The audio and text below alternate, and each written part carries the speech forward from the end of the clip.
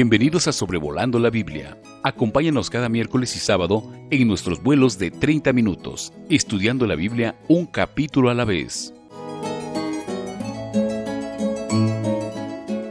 Extiendo a todos la más cordial bienvenida a nuestro episodio número 115 de Sobrevolando la Biblia, considerando hoy 20 de octubre del 2021, Levítico capítulo 23. Toda la Biblia es inspirada, pero hay algunos capítulos que nos abren mucho el entendimiento acerca de los propósitos de Dios, y Levítico 23 es un buen ejemplo. Tenemos aquí las 7 fiestas de Jehová, varias series de 7 en la Biblia que uno hace bien en notar con cuidado. 7 días en Génesis 1 y 2, 6 días para crear el universo y el séptimo día Dios reposó. Tenemos en Mateo capítulo 13 las 7 parábolas del reino. Tenemos en Apocalipsis 2 y 3 los mensajes de Cristo a las 7 iglesias. Tenemos en Apocalipsis 6 a 8 los 7 sellos de la primera mitad de la tribulación. En los capítulos 8 y 9, 7 trompetas. Y en los capítulos 15 y 16 tenemos las 7 copas. Pero aquí tenemos 7 fiestas que el pueblo de Israel celebraría a lo largo de un año. Y de una vez quiero decirles que yo uso 7 iniciales para tratar de memorizar las fiestas. P, P, P, P, T, E, T. 4 P's, una T, una E y una T. La fiesta de la Pascua, después los panes, después las primicias, luego Pentecostés, luego trompetas, luego expiación y finalmente tabernáculos. En Levítico 1 a 7 vimos la vida religiosa del individuo, y esto se centraba en 5 ofrendas principales que cualquier día del año, en cualquier momento, podía traer para acercarse a Dios, ya sea para saldar una culpa, un daño que había hecho, para expresar su pecado, para disfrutar la abundancia de los beneficios con que Dios lo había bendecido, para expresar su consagración a Dios, etc. Pero aquí en Levítico 23 no es la vida religiosa del individuo, es la vida religiosa de la nación. Y lo que tenemos aquí en este capítulo es un calendario. Y vale la pena mencionar que es un calendario cuyos meses se basaban en los ciclos de la luna, no como el calendario gregoriano que usamos hoy, que es basado en el sol. Pero estos eran 12 meses de 29 días, y nos van a ocupar particularmente 3 meses en este capítulo. El principio del año, el mes Abib, o también llamado Nisan, que corresponde con marzo, abril en nuestro calendario, y ya se fijará que por ahí también coincide lo que se llama la Semana Santa. Pero esta era la primavera. Las lluvias tardías caían sobre la tierra prometida, se cosechaba el lino y la cebada. Y luego nos vamos a brincar al tercer mes, es el mes Sivan, que corresponde más o menos con mayo y junio de nuestro calendario, y estamos todavía en la primavera, todavía terminando la cosecha de la cebada y ahora la cosecha de higos. Y luego nos vamos a brincar hasta el séptimo mes, que se llamaba Tisri, y este comprende parte de septiembre y parte de octubre. Ya ha pasado la primavera, el verano, y ahora estamos en el otoño del año. Están cayendo las primeras lluvias y es el último mes en que habían fiestas que celebrar y coincide con el último mes del calendario civil. Ahora, este calendario, como he mencionado, es religioso. La palabra que más se menciona en el capítulo 23 de Levítico es Jehová, 36 veces. Y vale la pena subrayar las palabras a Jehová, de Jehová, delante de Jehová, yo Jehová. Ahora, es muy triste cuando uno lee las palabras del evangelista Juan en su Evangelio, capítulo 5, versículo 1, capítulo 6, versículo 4, capítulo 7, versículo 2. Ya no son las fiestas de Jehová. Juan, guiado por el Espíritu Santo, las llama las fiestas de los judíos. Y esto nos hace ver cómo en vez de tener estas celebraciones en profunda gratitud a Dios y en agradecimiento, en devoción a Él, se han tornado en costumbres celebradas de manera mecánica, rituales secos, religión muerta. Y eso es una alerta para nosotros hoy. Primeramente, cuando nos reunimos, hay que tener en primer término, en primer plano, a Dios. Por eso es que nos reunimos. A veces se quiere entretener al público, pero por ejemplo Pablo a los Efesios y a los Colosenses, él nos dice que alabamos y cantamos al Señor en nuestros corazones. O sea que todo lo que hacemos es primeramente para la honra y gloria de Dios. Obviamente hay un beneficio secundario para creyentes e incrédulos. Pero la segunda cosa es no asistir a las reuniones de manera mecánica, por simple costumbre, por deber o por quedar bien, sino que sea por devoción a Jehová. Y este calendario religioso festivo se gira en torno a las actividades de agricultura de los israelitas. Eran un pueblo agrícola, llegarían a serlo cuando lleguen a la tierra prometida. Y entonces vamos a ver que las primicias tienen que ver con la cosecha de la cebada, especialmente, y del lino, como he mencionado. Pentecostés es el término de la cosecha de cebada y ahora están cosechando higos. Y en la fiesta de tabernáculos van a resumir y expresar su gozo por la ayuda de Dios con todo lo que han cosechado en el año. 3 veces vamos a ver, particularmente en cuanto a la sexta fiesta, el día de la expiación, la palabra aflicción, afligiréis vuestras almas.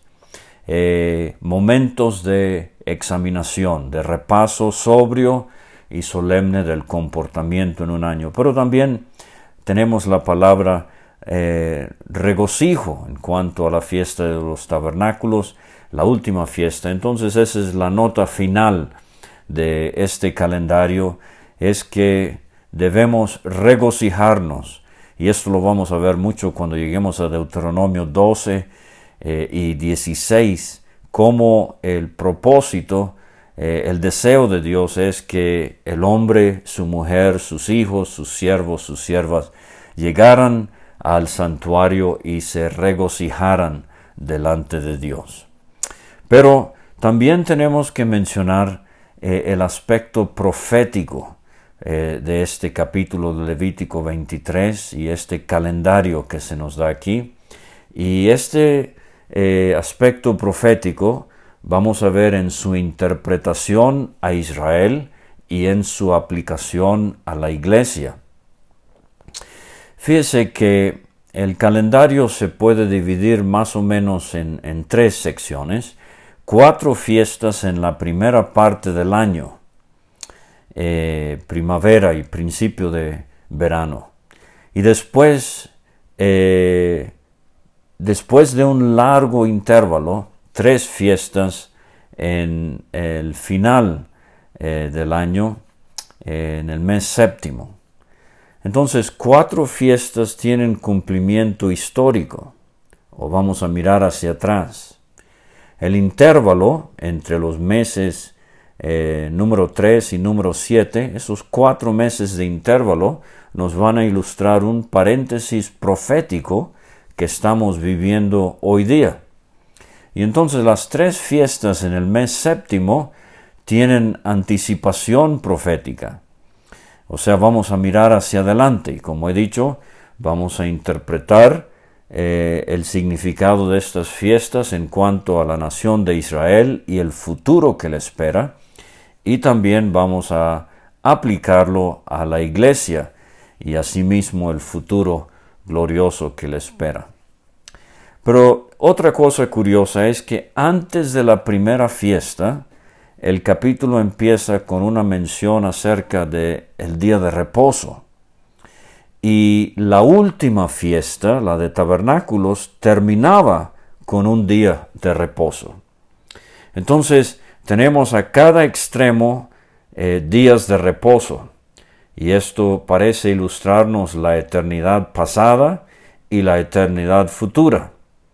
Y las 7 fiestas en medio nos ilustran, como ya he mencionado, un panorama profético. Ahora, antes de seguir, y por lo amplio y largo que es el capítulo, necesito decirles que sobrevolando la Biblia número 64, versa sobre Éxodo 12, y sobrevolando la Biblia número 108, versa sobre Levítico 16.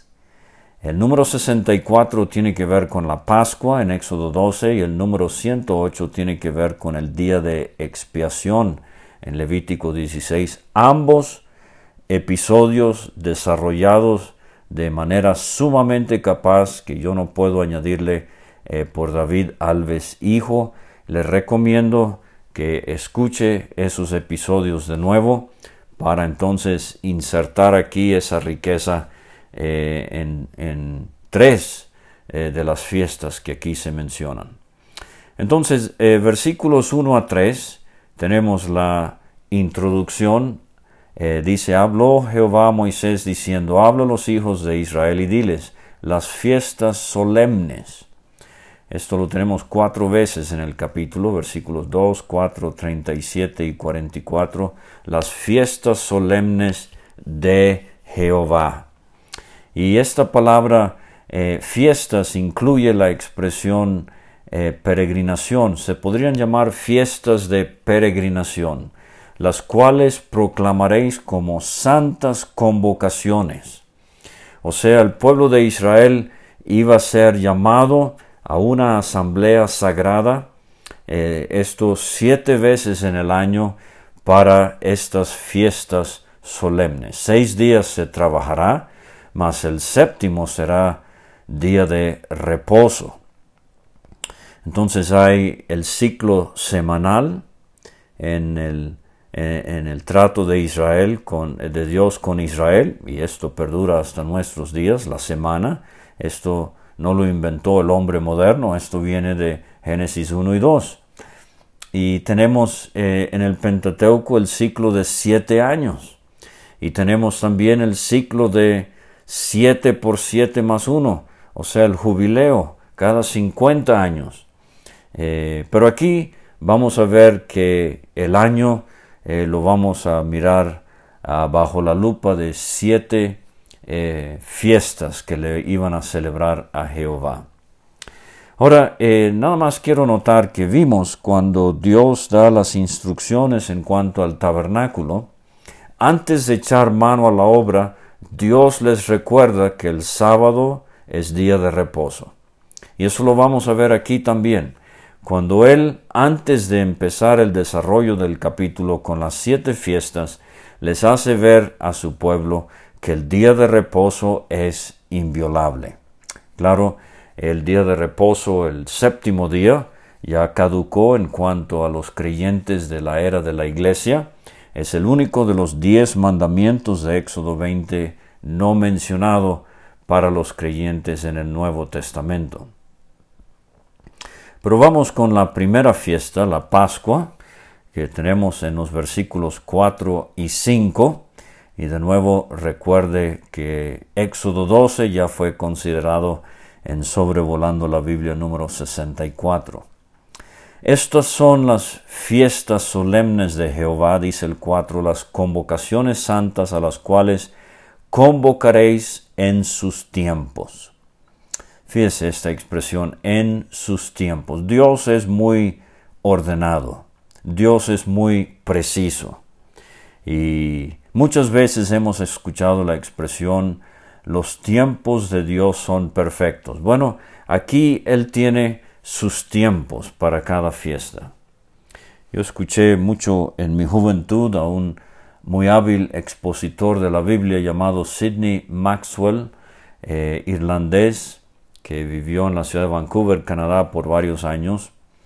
Pero él nos contó varias veces cómo su experiencia que cambió su vida para buscar una congregación bíblica y para estudiar la Biblia a fondo, fue un mensaje que dio un hermano que servía al Señor en la Argentina. Se llamaba Guillermo Lear. Si usted conoce el himnario Himnos y Cánticos del Evangelio, publicado en Argentina, él escribió varios de los himnos que están allí, un hombre muy capaz. Pero el hermano Maxwell asistió a una conferencia en la ciudad de Belfast, en el norte de Irlanda.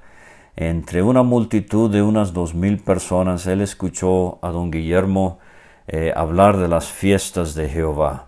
Y él dijo esa tarde, en Levítico 23 tenemos el tiempo de las fiestas.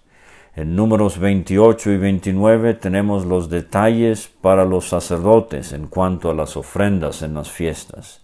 Y en Deuteronomio 16 tenemos el lugar de las fiestas. Entonces ahí tiene todo un estudio que usted también puede desarrollar. En el mes primero, a los 14 del mes, entre las 2 tardes, Pascua es de Jehová.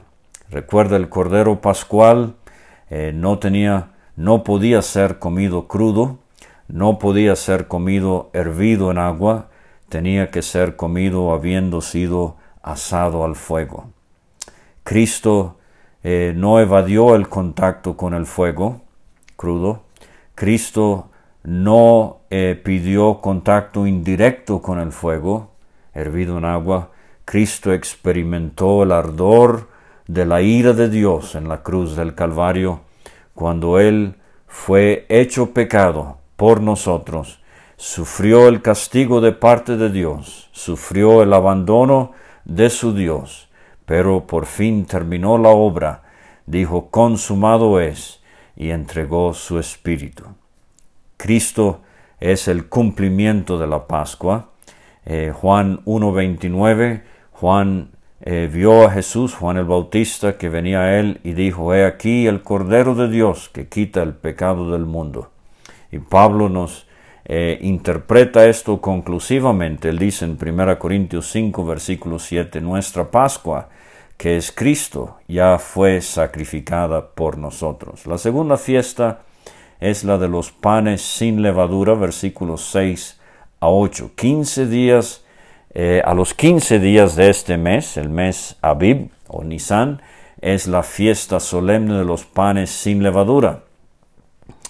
7 días comeréis panes sin levadura. El primer día tendréis santa convocación, ningún trabajo de siervo haréis y ofreceréis a Jehová 7 días ofrenda encendida. El séptimo día será santa convocación, ningún trabajo de siervo haréis.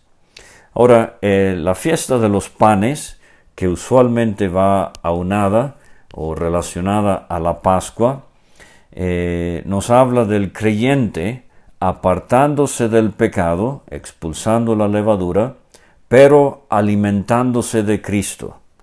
Entonces, estos son los dos componentes muy necesarios en cuanto a la vida cristiana. No solamente expulsar la levadura, apartarnos del pecado, pero también alimentarnos de Cristo. Y en 1 Corintios 5, versículos 6 a 8, Pablo nos interpreta esto. Él dice: ¿no sabéis que un poco de levadura leuda toda la masa? Limpiaos pues de la vieja levadura, para que seáis nueva masa sin levadura como sois, porque nuestra Pascua, que es Cristo, ya fue sacrificada por nosotros. Así que celebremos la fiesta de la vida cristiana, no con la vieja levadura, ni con la levadura de malicia y de maldad, sino con panes sin levadura, de sinceridad y de verdad. El resultado lógico de haber recibido a Cristo como Salvador es querer vivir en agrado a Él, es apartarme del pecado y es alimentarme del Cristo que murió por mí. La tercera fiesta es la de las primicias. Hay cierta discusión en cuanto a esto, pero yo les sugiero que la Pascua se celebraba el día 14, la fiesta de los panes empezaba el día 15 del mes Nisan, y la fiesta de las primicias era el día 16, correspondiendo al primer día de la semana, que a veces llamamos el domingo. La Biblia lo llama el día del Señor.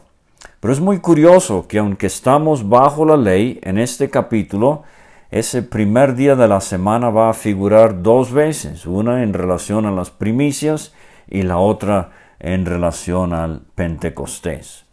Pero dice del 9 al 14, Jehová habla a Moisés diciendo: habla a los hijos de Israel y diles: cuando hayáis entrado en la tierra. Aquí está una fiesta que no podían celebrar en el desierto. Obviamente tendrían que esperar a llegar a la tierra y cosechar sus campos. Pero cuando hayáis entrado en la tierra que os doy y seguéis su mies, traeréis al sacerdote una gavilla por primicia de los primeros frutos de vuestra siega. El sacerdote mecerá la gavilla delante de Jehová para que seáis aceptos, fíjese, el día siguiente del día de reposo. Ese es el día del Señor, lo que Juan va a llamar en Apocalipsis 1. Ese es el primer día de la semana, así lo llama Lucas en el libro de los Hechos. El día siguiente del día de reposo se mecía esta gavilla delante de Jehová.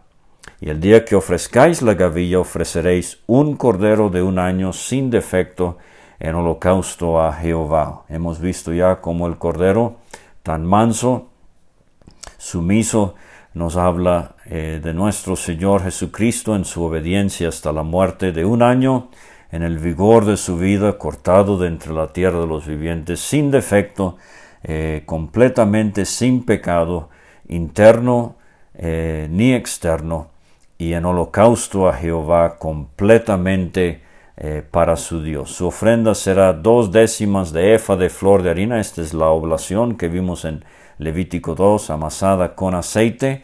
La harina nos habla de las perfecciones morales de nuestro Señor Jesucristo. El aceite, como Él vivió en el poder del Espíritu. Ofrenda encendida, olor gratísimo, y su libación será de vino, la 4ª parte de un hin. Y hemos visto ya que la oblación y la libación iban usualmente acompañadas con el holocausto. No deberían comer pan, ni grano tostado, ni espiga fresca hasta este mismo día, 16 Nisan, les sugiero, hasta que hayáis ofrecido la ofrenda de vuestro Dios. Estatuto perpetuo es por vuestras edades. Ahora, en la fiesta de las primicias tenemos el tipo de la resurrección de Cristo. Pablo dice en 1 Corintios 15, versículo 20, a 23, si en esta vida solamente esperamos en Cristo, somos los más dignos de conmiseración de todos los hombres. Mas ahora Cristo ha resucitado de los muertos, primicias de los que durmieron es hecho. Yo concluyo con este versículo que el cuerpo de Cristo resucitado fue el primer cuerpo humano en entrar a la gloria. Dios arrebató a Enoc y a Elías, pero se despojó de sus cuerpos, obviamente. Cristo es las primicias. Él es la primera muestra de la resurrección de vida, cuando los creyentes no volverán a morir después de ser resucitados, sean del Antiguo Testamento o del Nuevo. Porque por cuanto la muerte entró por un hombre, también por un hombre la resurrección de los muertos. Porque así como en Adán todos mueren, también en Cristo todos serán vivificados, pero cada uno en su debido orden. Cristo las primicias, luego los que son de Cristo en su venida. Y quiero preguntarle, si usted me está escuchando el día de hoy y todavía no es salvo, usted no es de Cristo. ¿Por qué no? Bueno, ojalá pronto usted pueda confiar en Él como su Salvador y disfrutar la dicha de ser de Cristo. La cuarta fiesta es el Pentecostés. A veces se oye esta palabra, Shavuot en hebreo, del versículo 15 al versículo 22. Esta fiesta, esta palabra Pentecostés significa 50, lo tenemos en el versículo 16. Hasta el día siguiente del séptimo día de reposo contaréis 50 días. Pentecostés significa 50. Entonces, de ese domingo 16 de Nisan, se contaban 7 semanas, 7 por 7, 49, y ahí estamos otra vez en un sábado, en un día de reposo, y dice el versículo 16, al día siguiente del día de reposo. O sea que Pentecostés también caía en un domingo. De vuestras habitaciones traeréis 2 panes para ofrenda mecida, no espigas, pero ahora son panes, que serán de 2 décimas de efa de flor de harina cocidos con levadura. Si recuerdo bien, esta es la única vez donde tenemos pan con levadura siendo ofrecido al Señor. Y vamos a ver en un momento por qué. Ofreceréis con el pan 7 corderos de 1 año, sin defecto, 1 becerro de la vacada, 2 carneros, serán holocausto a Jehová con sus ofrendas, ofrenda y libaciones, ofrenda encendida de olor grato para Jehová. No solamente esto de el holocausto, sino también la expiación, un macho cabrío por expiación y una fiesta más en relación al Pentecostés, 2 corderos de 1 año en sacrificio de ofrenda de paz. Y el sacerdote mecía esto delante como el pan de las primicias, y los 2 corderos serán cosa sagrada a Jehová para el sacerdote. Y convocaréis a esto en este mismo día, santa convocación. No deberían trabajar, y Dios otra vez les recuerda que al recoger la cosecha, dejen algo para el pobre y el extranjero. La fiesta de Pentecostés tiene su cumplimiento en Hechos capítulo 2, cuando vino el Espíritu Santo y nació la Iglesia Universal. Y en Hechos 2, versículo 1, cuando llegó el día de Pentecostés, el hermano Newberry, en su Biblia anotada en inglés, él nota que la palabra cuando llegó plenamente, o sea que después de siglos de haber celebrado Shavuot o Pentecostés, su significado pleno, su cumplimiento total, final, fue el día de Pentecostés en Hechos 2, cuando nació la iglesia. Entonces, con la excepción de la fiesta de los panes sin levadura, que habla de la experiencia presente del creyente, pero asociada a la muerte de Cristo en la cruz en el pasado, la fiesta de primicias, su resurrección en el pasado, la venida del Espíritu Santo, Pentecostés en el pasado. Ahora, después de un largo intervalo, después de 4 meses, oímos el sonido de la trompeta. La fiesta de las trompetas está en versículos 23 a 25. Esta es otra palabra hebrea que quizás ha escuchado por ahí o ha visto en un calendario. Rosh Hashanah, el sonar de las trompetas. Habló Jehová a Moisés diciendo, habla a los hijos de Israel y diles, en el mes séptimo, o sea, este es el mes Tisri, al primero del mes tendréis día de reposo, una conmemoración al son de trompetas. Entonces, 3 fiestas en Nisan, una fiesta en Sivan y ahora 3 fiestas en Tisri.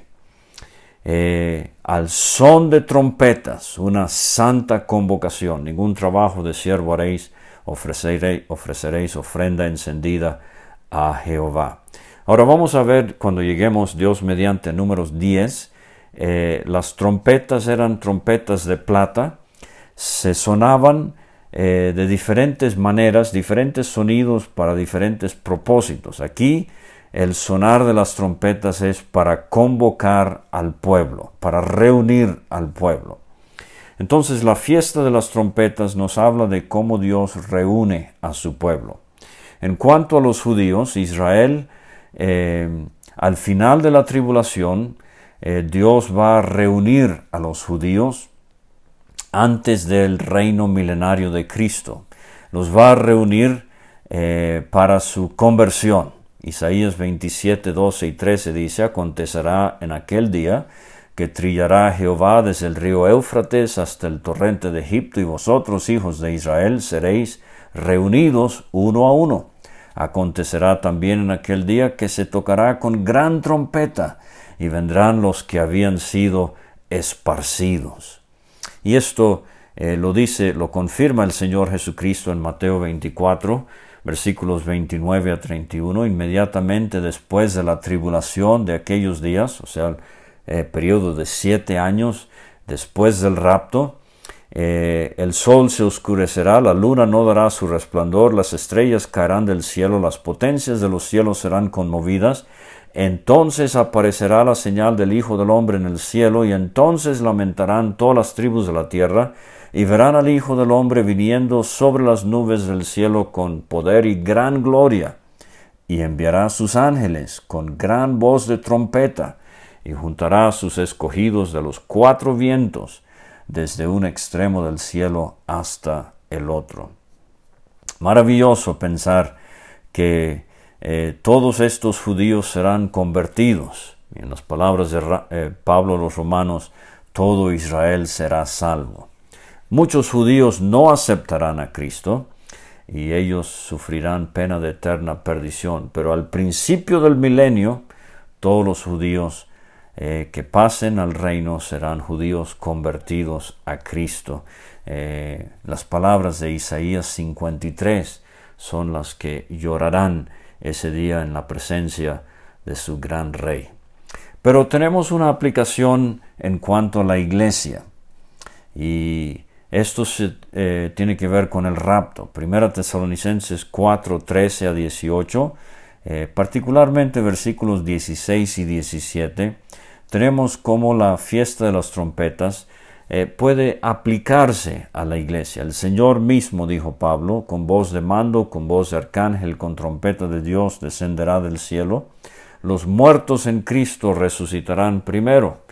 Luego nosotros, los que vivimos, los que hayamos quedado, seremos arrebatados juntamente con ellos en las nubes para recibir al Señor en el aire, y así estaremos siempre con el Señor. ¡Qué reunión! Segunda Tesalonicenses 2:1, nuestro Señor Jesucristo y nuestra reunión con Él en las nubes al son de la trompeta. Hay que ver que la trompeta para la iglesia, la trompeta para los judíos y las trompetas durante la tribulación de Apocalipsis 8 y 9 son diferentes trompetas, no hay que confundirlas. La sexta fiesta es el día de la expiación o el día de perdón. Versículos 26 a 32 tenemos aquí Yom Kippur. Yom, día, Kippur, kafar, cubrir, el día que los pecados eran cubiertos o expiados. Todo el comportamiento de un año de toda la nación era recordado, y todos esos pecados confesados sobre el chivo expiatorio, Azazel, que sería entonces llevado al desierto y abandonado allá. Una hermosa figura de cómo Cristo llevó los pecados de la nación y llevó los pecados del mundo. Y así es como Dios puede entonces perdonar nuestros pecados. Pero mencioné 3 veces en relación a esta fiesta la palabra afligir, a los 10 días de este mes. Entonces el día de las trompetas era el primer día del mes, expiación al día 10 del mes séptimo. Será día de expiación, tendréis santa convocación y afligiréis vuestras almas y ofreceréis ofrenda encendida a Jehová, ningún trabajo haréis. Era día para reconciliarse con Dios. Toda persona que no se afligiere en este mismo día será cortada, dice el 29. Toda persona que hiciera algún trabajo, yo destruiré a la tal persona de entre su pueblo. Había una concentración nacional, aflicción general, pero también personal. Y dice el versículo 32, día de reposo será a vosotros, y afligiréis vuestras almas. Comenzando a los 9 días del mes en la tarde, que era cuando empezaba el día 10, y de tarde a tarde guardaréis vuestro reposo. Note que en Levítico 16 tenemos el énfasis sobre lo que tenía que hacer el sacerdote, el sumo sacerdote en Israel, Aarón en este caso, pero aquí en Levítico 23 el énfasis es el comportamiento, la concentración, la aflicción del pueblo de Israel, y es muy posible que esta sea la única vez cuando se les manda ayunar, cosa que expresa completo abandono a Dios, luto si quiere por el pecado.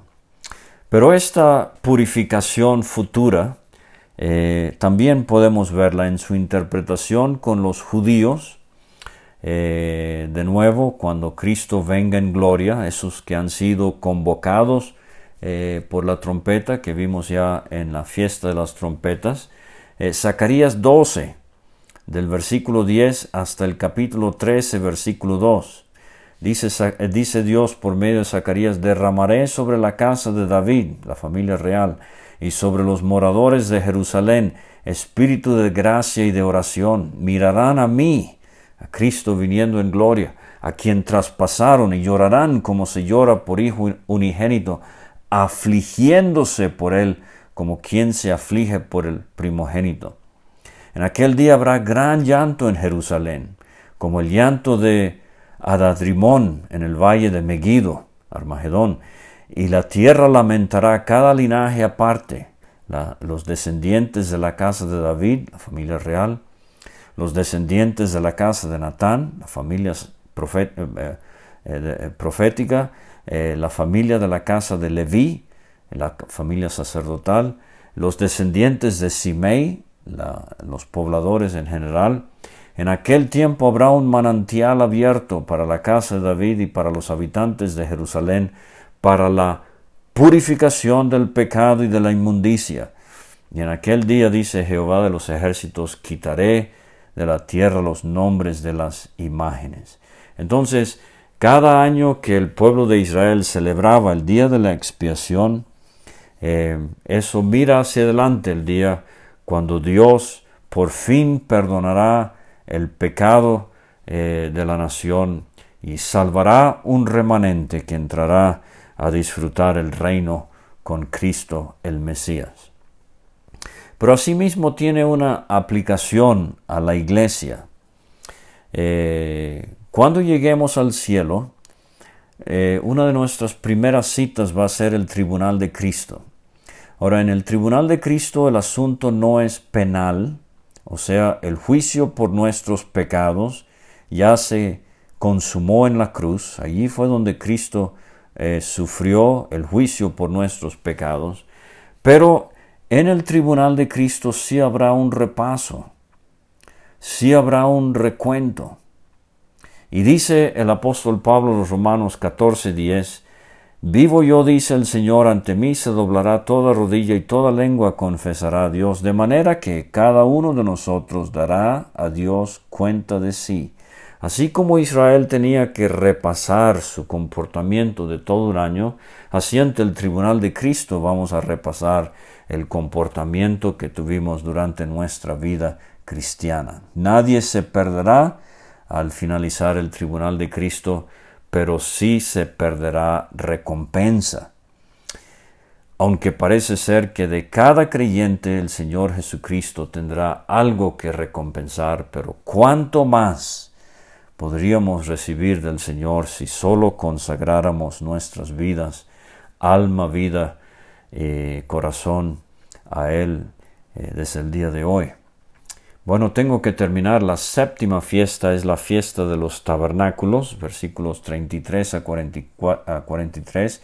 Esta fiesta se llama Sukkot.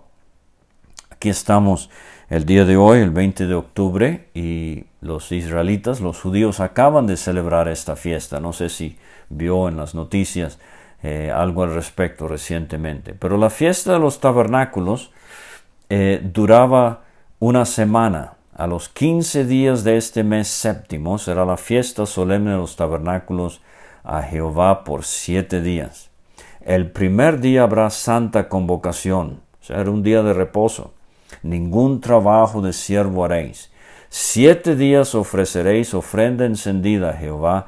El octavo día tendréis santa convocación. Ningún trabajo de siervo haréis. Entonces aquí tenemos el sábado, el día de reposo, que termina el calendario de las 7 fiestas. Estas son las fiestas solemnes de Jehová, las que convocaréis santas reuniones para ofrecer ofrenda encendida a Jehová, holocausto y ofrenda, sacrificio y libaciones. Dice el versículo 40, tomaréis el primer día ramas con fruto de árbol hermoso, ramas de palmeras, ramas de árboles frondosos, sauces de arroyos, y os regocijaréis. Recuerde, este es el final del año civil y es la última fiesta del calendario religioso. Y de nuevo, esto es en la tierra ya. Van a celebrar esta fiesta por 7 días, viviendo afuera en el campo, bajo palmeras y ramas y sauces, y van a regocijarse. Ahí está la palabra en el versículo 40.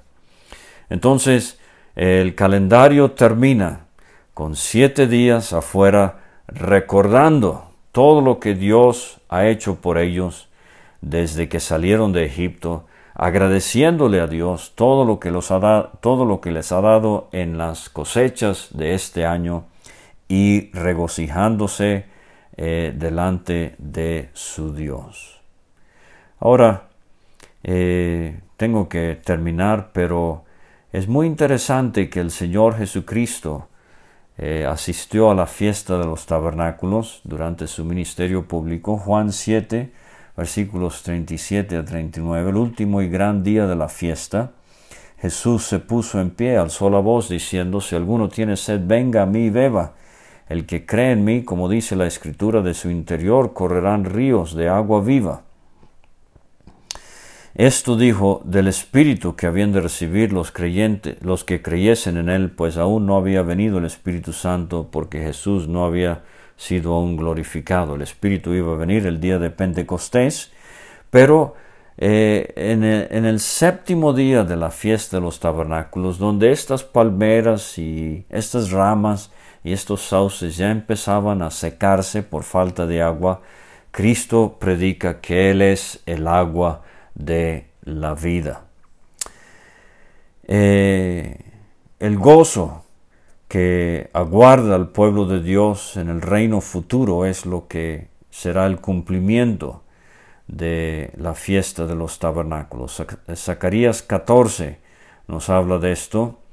Dice el versículo 16: todos los que sobrevivieren de las naciones que vinieron contra Jerusalén subirán de año en año para adorar al Rey, a Jehová de los ejércitos, y a celebrar la fiesta de los tabernáculos. Y en cuanto a la iglesia, Israel no solamente va a disfrutar el reino intermediario de Cristo en el milenio y eterno en el día de Dios, cuando Dios será todo en todos, pero la iglesia disfrutará esto también. Israel llegará a su cumplimiento de los propósitos terrenales de Dios, así como la iglesia y sus propósitos celestiales. Espiritualmente hablando, pienso que Pablo estaba celebrando su fiesta de tabernáculos en la epístola a los Filipenses. 16 veces él habla del gozo que debemos tener en el Señor.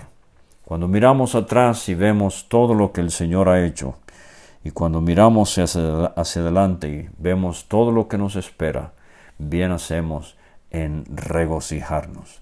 Y el capítulo concluye con el versículo 44. Así habló Moisés a los hijos de Israel sobre las fiestas solemnes de Jehová: la Pascua, los panes, las primicias, Pentecostés, trompetas, expiación y tabernáculos. Muchas gracias por escuchar. Disculpen lo largo de este episodio. Gracias por escuchar este estudio. Escríbenos a sobrevolandolabiblia@gmail.com. Visita nuestra página www.graciamasgracia.com. Hasta la próxima.